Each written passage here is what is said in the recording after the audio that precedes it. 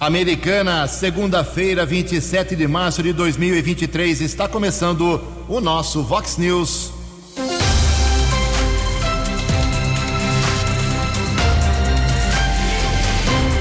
Vox News, você tem informado. Vox News. Confira as manchetes de hoje. Vox News. Nova UPA de Americana enfrenta hoje o seu primeiro grande teste. Inauguração no sábado pela manhã foi uma verdadeira festa política.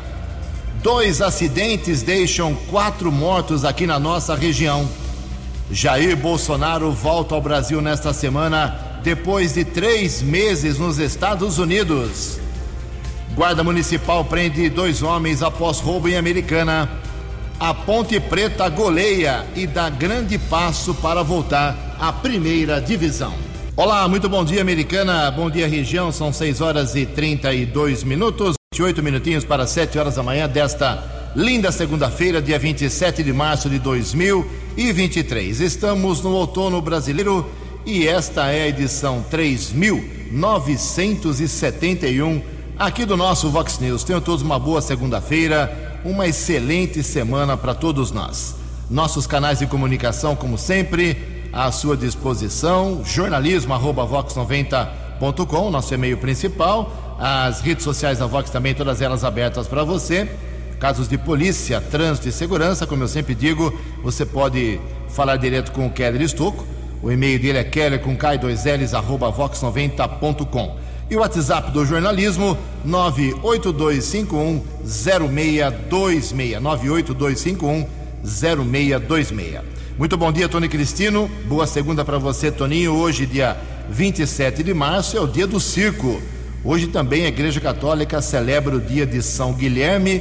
E na nossa contagem regressiva aqui, faltando apenas 74 dias para a abertura oficial da 35ª Festa do Peão de Americana, a Vox 90 é a rádio oficial do rodeio.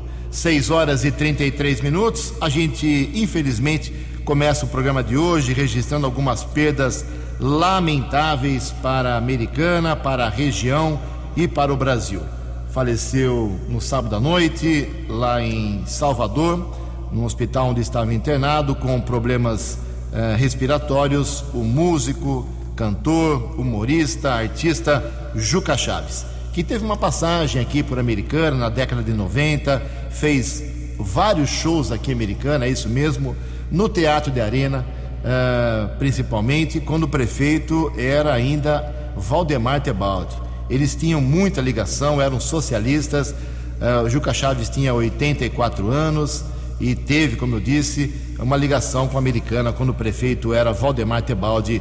Seu corpo já foi sepultado. E perdemos outro Juca, né? Aqui em Americana, infelizmente, o Juca Vorschek nos deixou. Quem tem as informações é o Keller Estocco. Bom dia para você, Keller.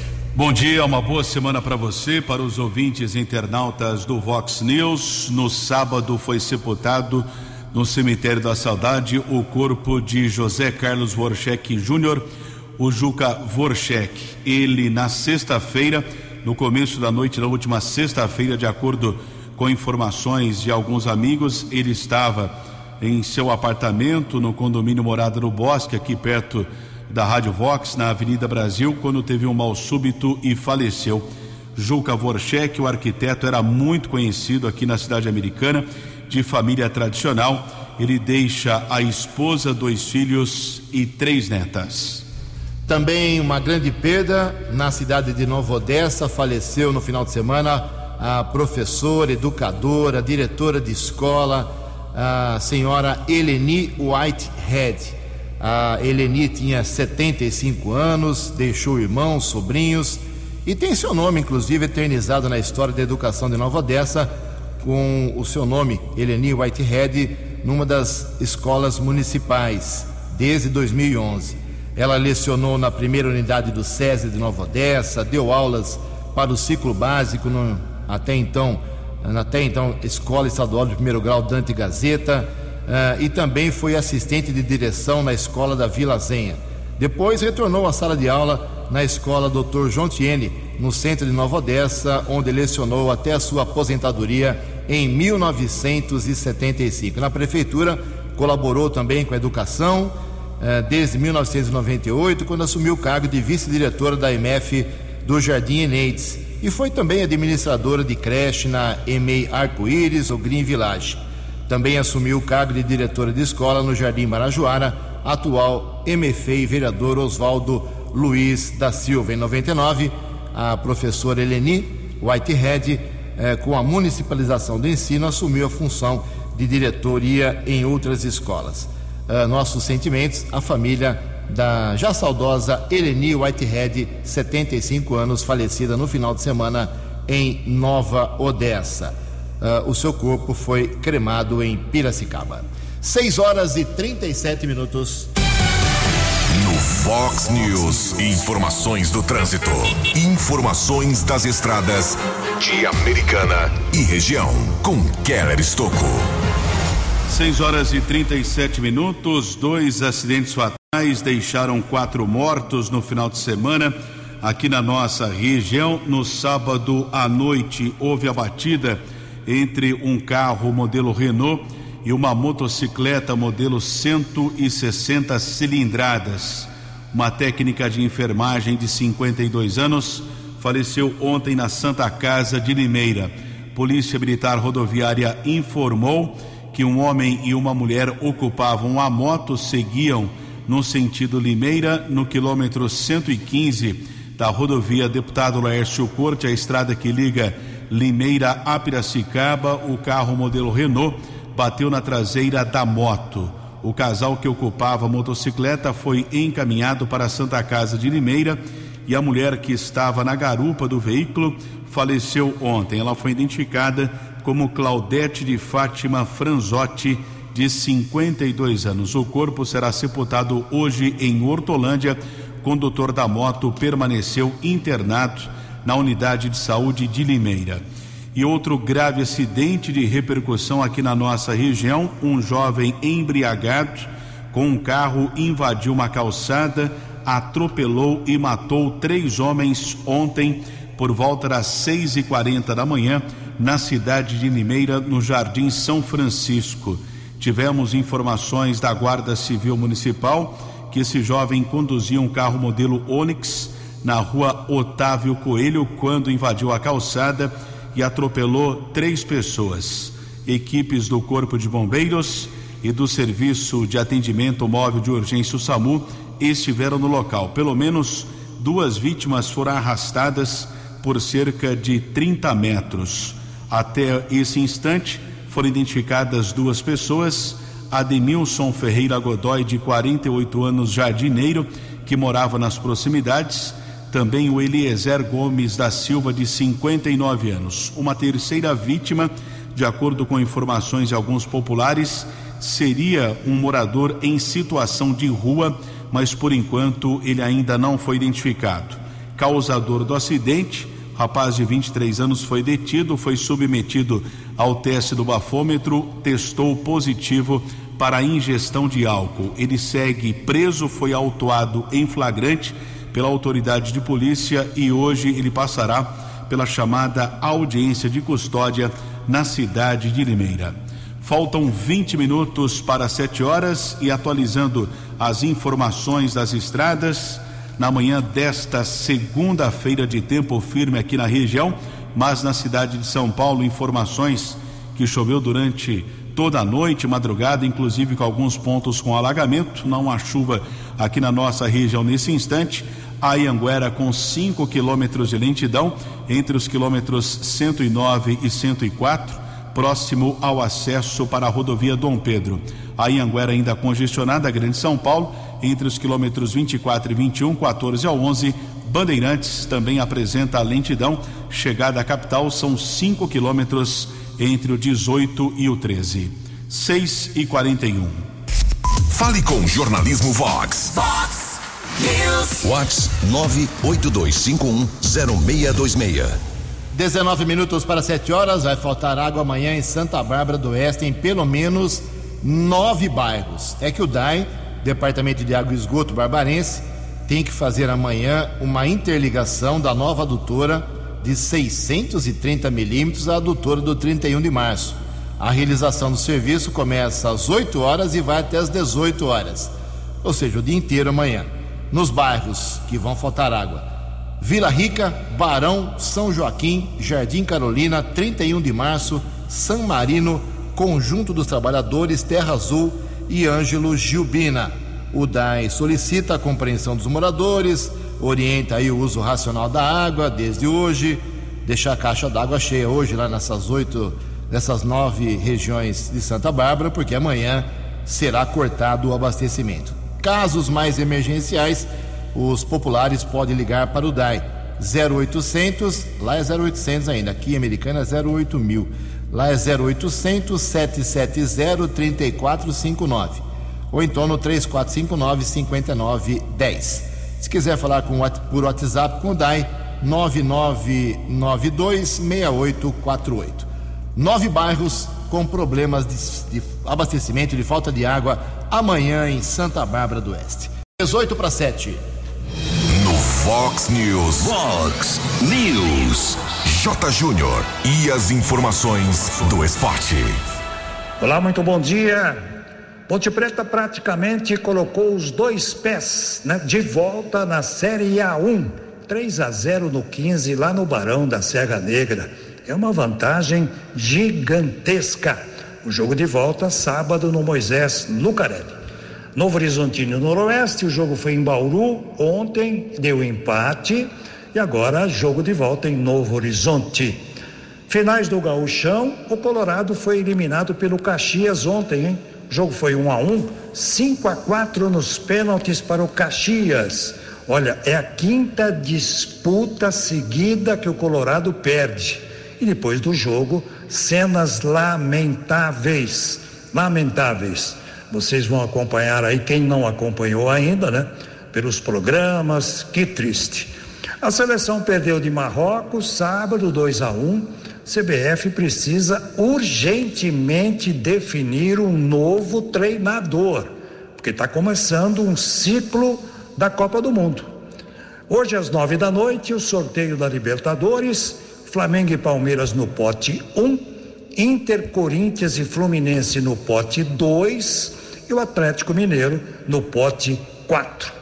Semifinais da Copa do Nordeste definidas, Sport Recife vai pegar o ABC de Natal e teremos o grande clássico Ceará e Fortaleza. A Taça Independência, o antigo torneio do interior, já tem campeão, São Bernardo campeão, Mirassol vice-campeão, e foi nos pênaltis também. Um abraço, até amanhã. Você, muito bem informado. Este é o Fox News. Fox News. Obrigado, Jotinha. 6h44. Ninguém acertou no sábado à noite as 6 dezenas do concurso 2.577 na Mega Sena, que foram estas: 12, 18, 22, 31, 44 e 50. 12, 18, 22, 31, 44 e 50. O prêmio fica acumulado para o próximo sorteio, quarta-feira, pode chegar a 75 milhões de reais. A Quina no sábado teve 123 acertadores, 47 mil reais para cada um. A quadra, 9.100 ganhadores, 898 reais e 5 centavos o prêmio unitário. 15 minutos para 7 horas, o presidente Lula cancelou sua viagem para a China, está com uma pneumonia, está internado, 7 dias é a previsão médica para sua recuperação, fica no Brasil. Tinha 200 pessoas confirmadas nessa comitiva. Será que cada um paga a sua ou é o povo que paga? 200 pessoas, mais ministros da Fazenda inclusive, mais o presidente, mas foi cancelado, não vai nesse momento para a China esta comitiva liderada pelo presidente Lula. Mas quem está na Europa é o governador do estado de São Paulo, Tarcísio de Freitas, para tentar fazer parcerias, trazer investimentos aqui para o nosso estado. As informações com a jornalista Tereza Klein. O governador Tarcísio de Freitas irá liderar uma comitiva de São Paulo na Europa nesta semana. O grupo terá uma série de encontros com representantes de empresas, do mercado financeiro e lideranças europeias para atrair investimentos para o Estado. Tarcísio irá apresentar o portfólio de projetos do Programa de Parcerias de Investimentos de São Paulo e estreitar relações com lideranças governamentais e setoriais dos países. A comitiva passará pela Inglaterra, Espanha e França. Ele inicia a agenda em Londres, onde terá compromissos na segunda e na terça-feira. Depois, seguem para a capital espanhola, Madrid. Na quinta, a equipe vai a Paris. Durante a viagem, o estado de São Paulo fica sob comando do vice-governador Felício Ramute. Ramute tem agenda na segunda-feira em Campos do Jordão, Potim e Atibaia. Agência Rádio Web de São Paulo, Tereza Klein. Acesse vox90.com e ouça o Vox News na íntegra. Obrigado, Tereza. 13 minutos para 7 horas. Os remédios sobem a partir do próximo sábado, hein? Dia 1º de abril. Isso acontece todo dia 1º de abril já há muitos anos. Todo dia 1/4 os remédios são reajustados anualmente. E quem define o percentual, deve ser divulgado hoje ainda, é a Câmara de Regulação do Mercado de Medicamentos, que é um órgão ligado à Anvisa. A média esperada é de um reajuste de 5,6%. Então, se você tem aquisição de remédios de uso contínuo, principalmente remédios mais caros, 5,6% sobre 100, 200, 300, 400 reais, e tem remédio que custa muito mais do que isso.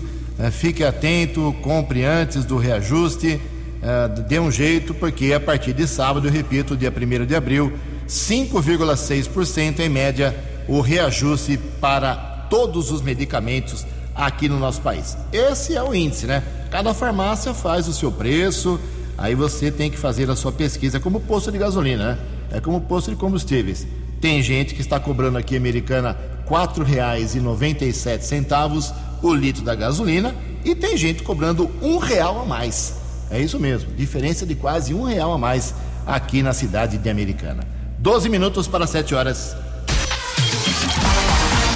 A opinião de Alexandre Garcia. Vox News. Bom dia, ouvintes do Vox News. Tem muita gente dizendo que essa pneumonia que impediu que o presidente fosse à China seria para desviar as atenções do desastre que foi essa fala do presidente sobre a operação da Polícia Federal contra o PCC, que queria matar Moro, que foi uma armação de Moro. Eu não acredito. Eu acredito que tenha sido mesmo uma pneumonia. Acho que seria uma loucura do médico mandá-lo à China assim mesmo, dizendo que está tratado, está se recuperando. Não. Tem uma coisa que não existe, que é isso que a senhora ministra da Saúde falou de princípio de pneumonia. Não existe princípio. Ou tem pneumonia ou não tem pneumonia. Né? E é mais ou menos como gravidez, né? Então, ele está se recuperando, mas não vai se recuperar da fala que fez, né? Eu vou repetir aqui só para recordar vocês. Ele se referia à operação da Polícia Federal, autorizada pela juíza Gabriela Hart, lá de Curitiba, com 11 mandados de prisão, né? Prenderam 9, numa conspiração que era para pegar, né, Sérgio Moro e a família, e promotor e outras autoridades. Claro que todo mundo pensa no que ele disse na véspera, no que o presidente disse na véspera, que queria, eu não vou dizer a palavrinha chula, né, mas queria acabar com o Sérgio Moro. Aí no dia seguinte há as prisões de pessoal do PCC, né?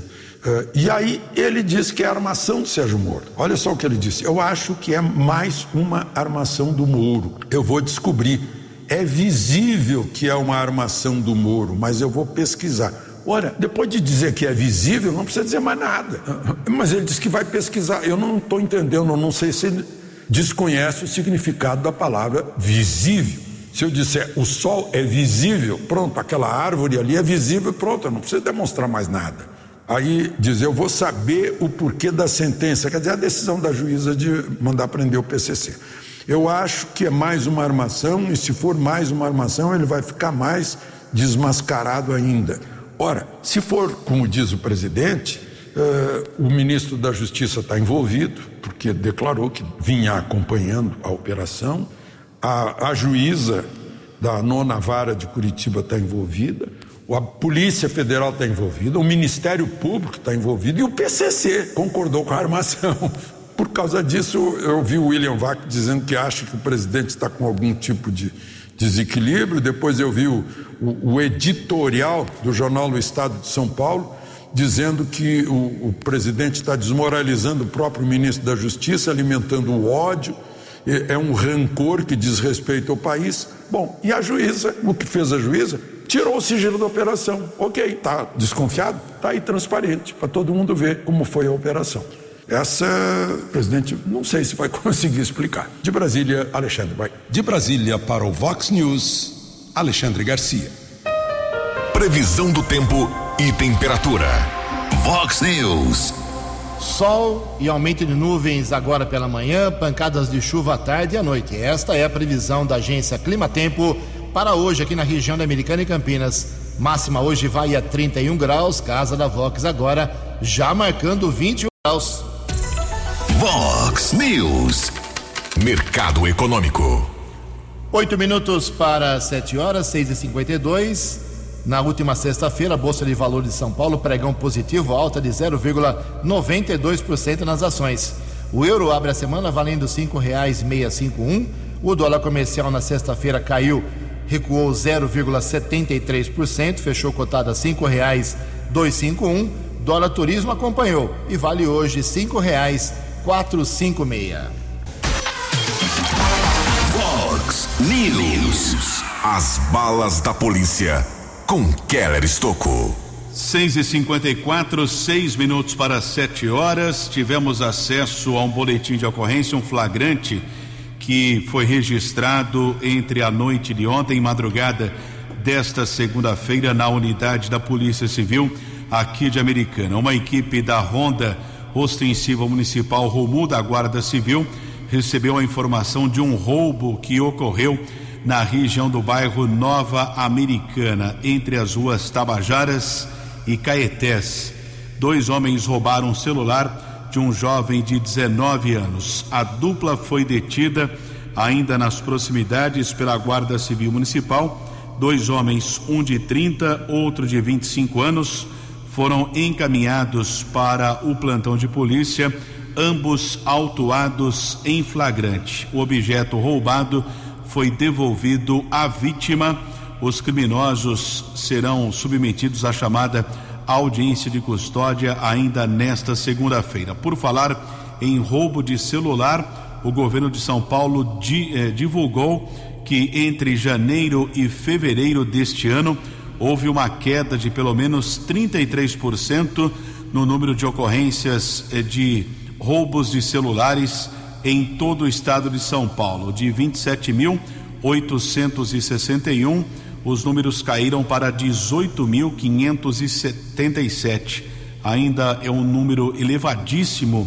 Em apenas 2 meses, quase 19 mil aparelhos foram roubados. Os furtos também reduziram 22% em comparação ao mesmo período, de 24.824 para 19.344. Quase 38 mil celulares roubados ou furtados em apenas 2 meses deste ano de 2023. Secretaria de Segurança ainda informa que houve um número de prisões, um aumento de 12,6% entre janeiro e fevereiro. Em todo o estado foram presas 30.538 pessoas. No mesmo período do ano passado, 27.108. Algumas operações estão sendo realizadas nos últimos dias aqui no estado de São Paulo, inclusive ouvintes questionando a presença quase que diária do helicóptero Águia sobrevoando a Americana e região. É consequência da operação Impacto sendo realizada em todo o estado de São Paulo, prevenção contra a criminalidade. São 6h57. Guarda Civil Municipal de Santa Bárbara informando a apreensão de 600 282 porções entorpecentes. Houve uma denúncia para a equipe do apoio tático Inspetor Sandrin, Ferreira e Reis. Os patrulheiros encontraram 534 pedras de crack, 148 pinos com cocaína na rua Rodrigues Alves, no Jardim Itamaraty. Nenhum suspeito foi detido nessa ocorrência de entorpecentes, porém, a mesma equipe do apoio tático apreendeu um adolescente procurado da Justiça. Bairro Vista Alegre, o infrator de 17 anos foi detido. Através de pesquisa nominal, foi constatado o mandado de busca e apreensão. O adolescente levado para o plantão de polícia. O mandado judicial foi ratificado, por enquanto está na cadeia de Sumaré, mas nos próximos dias deverá ser transferido para uma unidade da Fundação Casa em Santa Bárbara. E um ouvinte pede a colaboração aqui do Jornalismo Vox para a divulgação de um furto de uma bicicleta que aconteceu no Tivoli Shopping no final de semana. Um adolescente de 17 anos deixou uma bicicleta de cor cinza aro 29 no bicicletário, inclusive com cadeado, porém alguém furtou a bicicleta. Uma imagem mostra o criminoso ali danificando o cadeado e conseguiu furtar a bicicleta, que ainda não foi localizada. O caso foi comunicado no plantão de polícia de Santa Bárbara. Bicicleta de cor cinza, aro 29. Informações nos telefones 153 da Guarda Civil Municipal ou 190 da Polícia Militar.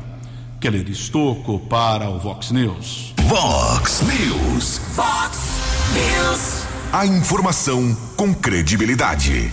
1 minuto para 7 horas, 6h59. No último sábado aconteceu a inauguração da unidade de pronto atendimento, a UPA do bairro São José, ali na Avenida Silos, no estacionamento, junto ao estacionamento do supermercado São Vicente.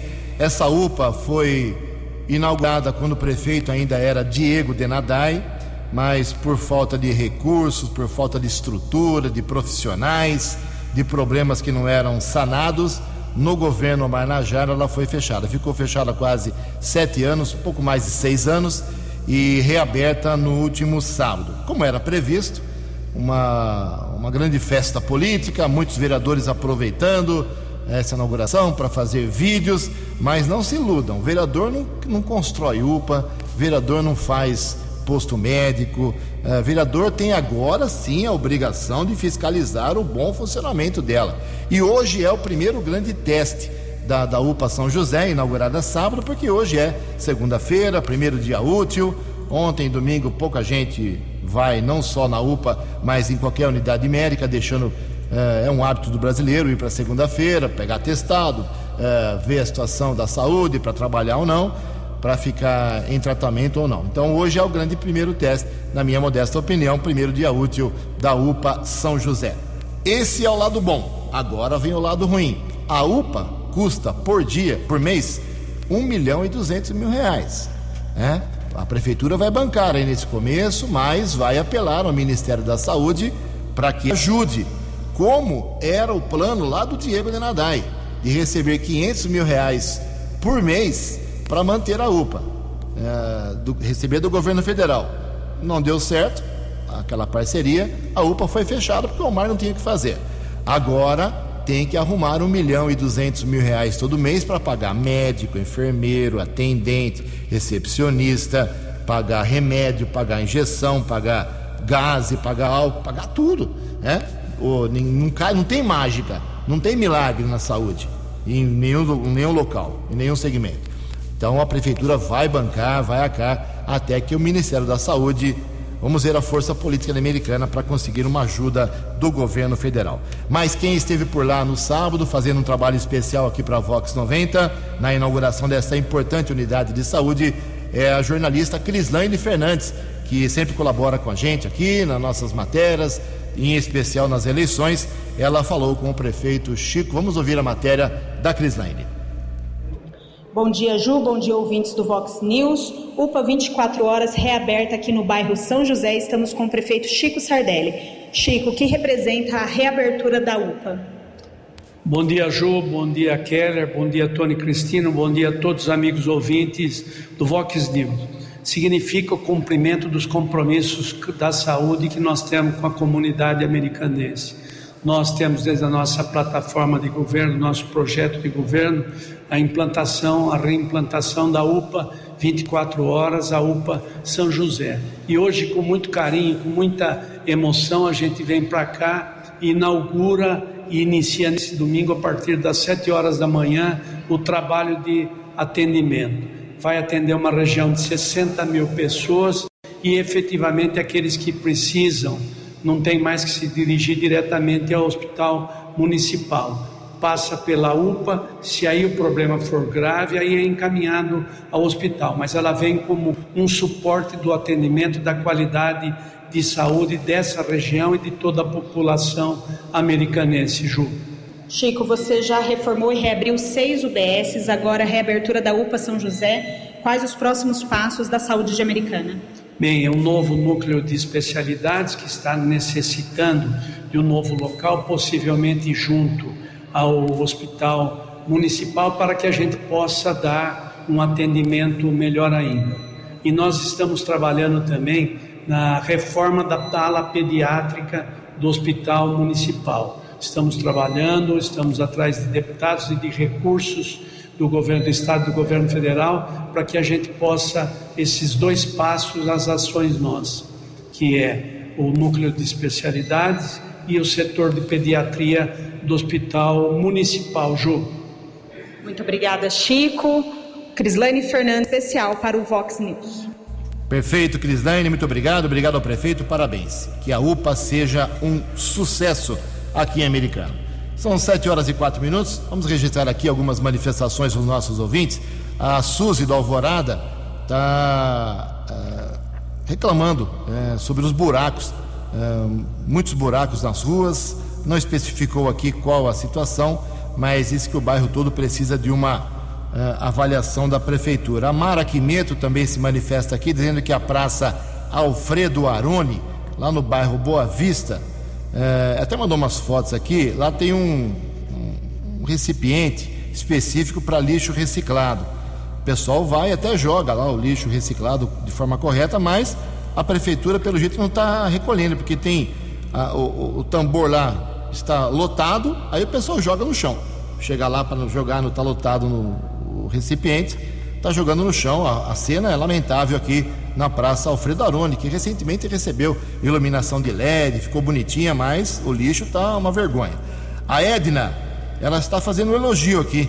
Ela diz que ela precisou do núcleo de especialidades americana e da Unacom, e diz que foi muito bem atendida, e parabeniza lá as recepcionistas dessas 2 unidades e também as enfermeiras e enfermeiros. A Roberta, ela é de Nova Odessa, Roberta Rosa. Ela diz que tem muitos furtos acontecendo lá no Jardim dos Lagos, em Nova Odessa. E não é só à noite, não. De dia, a molecada tá metendo o revólver lá, a faca, tá entrando nas casas, e isso é muito perigoso. Ela pede a presença da Guarda Civil de Nova Odessa no Jardim dos Lagos. E agora tem uma reclamação do Roberto Jensen Júnior, que sou eu. Eu tô reclamando. Rua Monsenhor Nazareno Maggi, altura do número 300. Tem uma erosão desde a semana passada lá, que já fez um buraco. Aí os moradores se reuniram lá, enfiaram um pau lá no asfalto com um pano branco, e de noite, de madrugada, alguém vai enfiar a moto, a bicicleta ou o carro nesse pau, nesse buraco. O DAI tem que ir urgentemente na rua Monsenhor Nazareno Maggi. O Keller também tem um registro. Bem, nós divulgamos um vazamento de água na rua Progresso, em frente ao número 181, no Jardim Boer. O ouvinte aqui que pediu a colaboração para a manutenção, o buraco foi tapado, foi feita a manutenção por parte do DAI. No último dia 17, o ouvinte aqui agradece o trabalho desenvolvido pelo Departamento de Água e Esgoto. Também agradeço ao Noel, que está sempre colaborando conosco aqui do Vox News, colaborando com os ouvintes moradores de Americana nessas questões de vazamentos aqui no município. Feito o registro, manutenção feita no último dia 17. Tá, e para encerrar aqui as manifestações de hoje, a Fabiana está dizendo o seguinte: reabriu a UPA? Maravilha. Por que não reabrem o Hospital Infantil André Luiz? É a pergunta. Em Americana são 7 horas e 7 minutos. A opinião de Alexandre Garcia. Vox News. Olá, estou de volta no Vox News. Ninguém está na China do governo, mas lá estão do governo o ministro da Agricultura, Carlos Fávaro, e alguns funcionários do Ministério da Agricultura e 102 empresários da agricultura, pecuária, agroindústria, exportações, na tentativa de ampliar os negócios. Não foi Pacheco, que vai ter que se explicar porque o presidente da Câmara está exigindo que ele submeta ao Congresso Nacional o ritual que ele impôs para a medida provisória, passando por cima de uma decisão do Congresso em função da pandemia. É um desafio a ele. E se ele convocar o Congresso para isso, vai ter que ler o requerimento que tem assinaturas mais do que suficientes para criar uma CPI mista sobre o 8 de janeiro. E também não foi para a China, mas vai ter que ir, porque ela tem que assumir, a nova presidente do BRICS, do banco que representa China, Rússia, Índia, África do Sul e Brasil. Diz o noticiário que ela foi eleita por unanimidade. Isso não existe, né?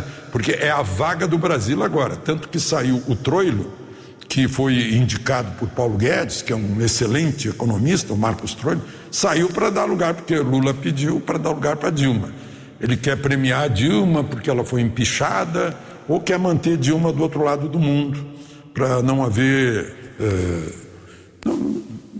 atritos com o governo. Não? Um ex-presidente sempre é bom estar longe, né? Ou ficar quieto. Mas, enfim, ela vai ter que ir. Se o Lula não for já, ela vai ter que ir para assumir, lá em Xangai, que é a sede do banco. Tem uma pergunta mortal feita pelo jornalista Cláudio Humberto. Você confiaria seu dinheiro a um banco presidido por Dilma? Eu achei essa pergunta fatal, né? E se a gente pensar bem, olha, quando ela era administradora do governo da União, ela se deu mal exatamente na administração de contas, que foi o motivo do impeachment dela, né? Além do que, o Brasil entrou numa recessão que encolheu o PIB em 7,5% e criou 12 milhões de desempregados. Além disso, qual é a experiência bancária? Eu era funcionário do Banco do Brasil em março de 1970, fazia faculdade na época, quando um grupo guerrilheiro ou terrorista chamado Vanguarda Armada Revolucionária Palmares nos assaltou. Ela não estava lá, mas ela fazia parte desse grupo. Então eu vejo a ironia disso, né? De fazer parte de um grupo de extrema esquerda que assaltava bancos, né? Agora ela preside um banco, que presidir um banco é o suprassumo do banqueiro capitalista extremado, né? Passou por todo o diapasão do serviço bancário, mas enfim, vai ter que ir para a China, não foi agora, vai ter que ir para assumir esse cargo, que dá mais ou menos 300 mil, o equivalente a 300 mil reais por mês, mais mordomias, e principalmente fica lá, né?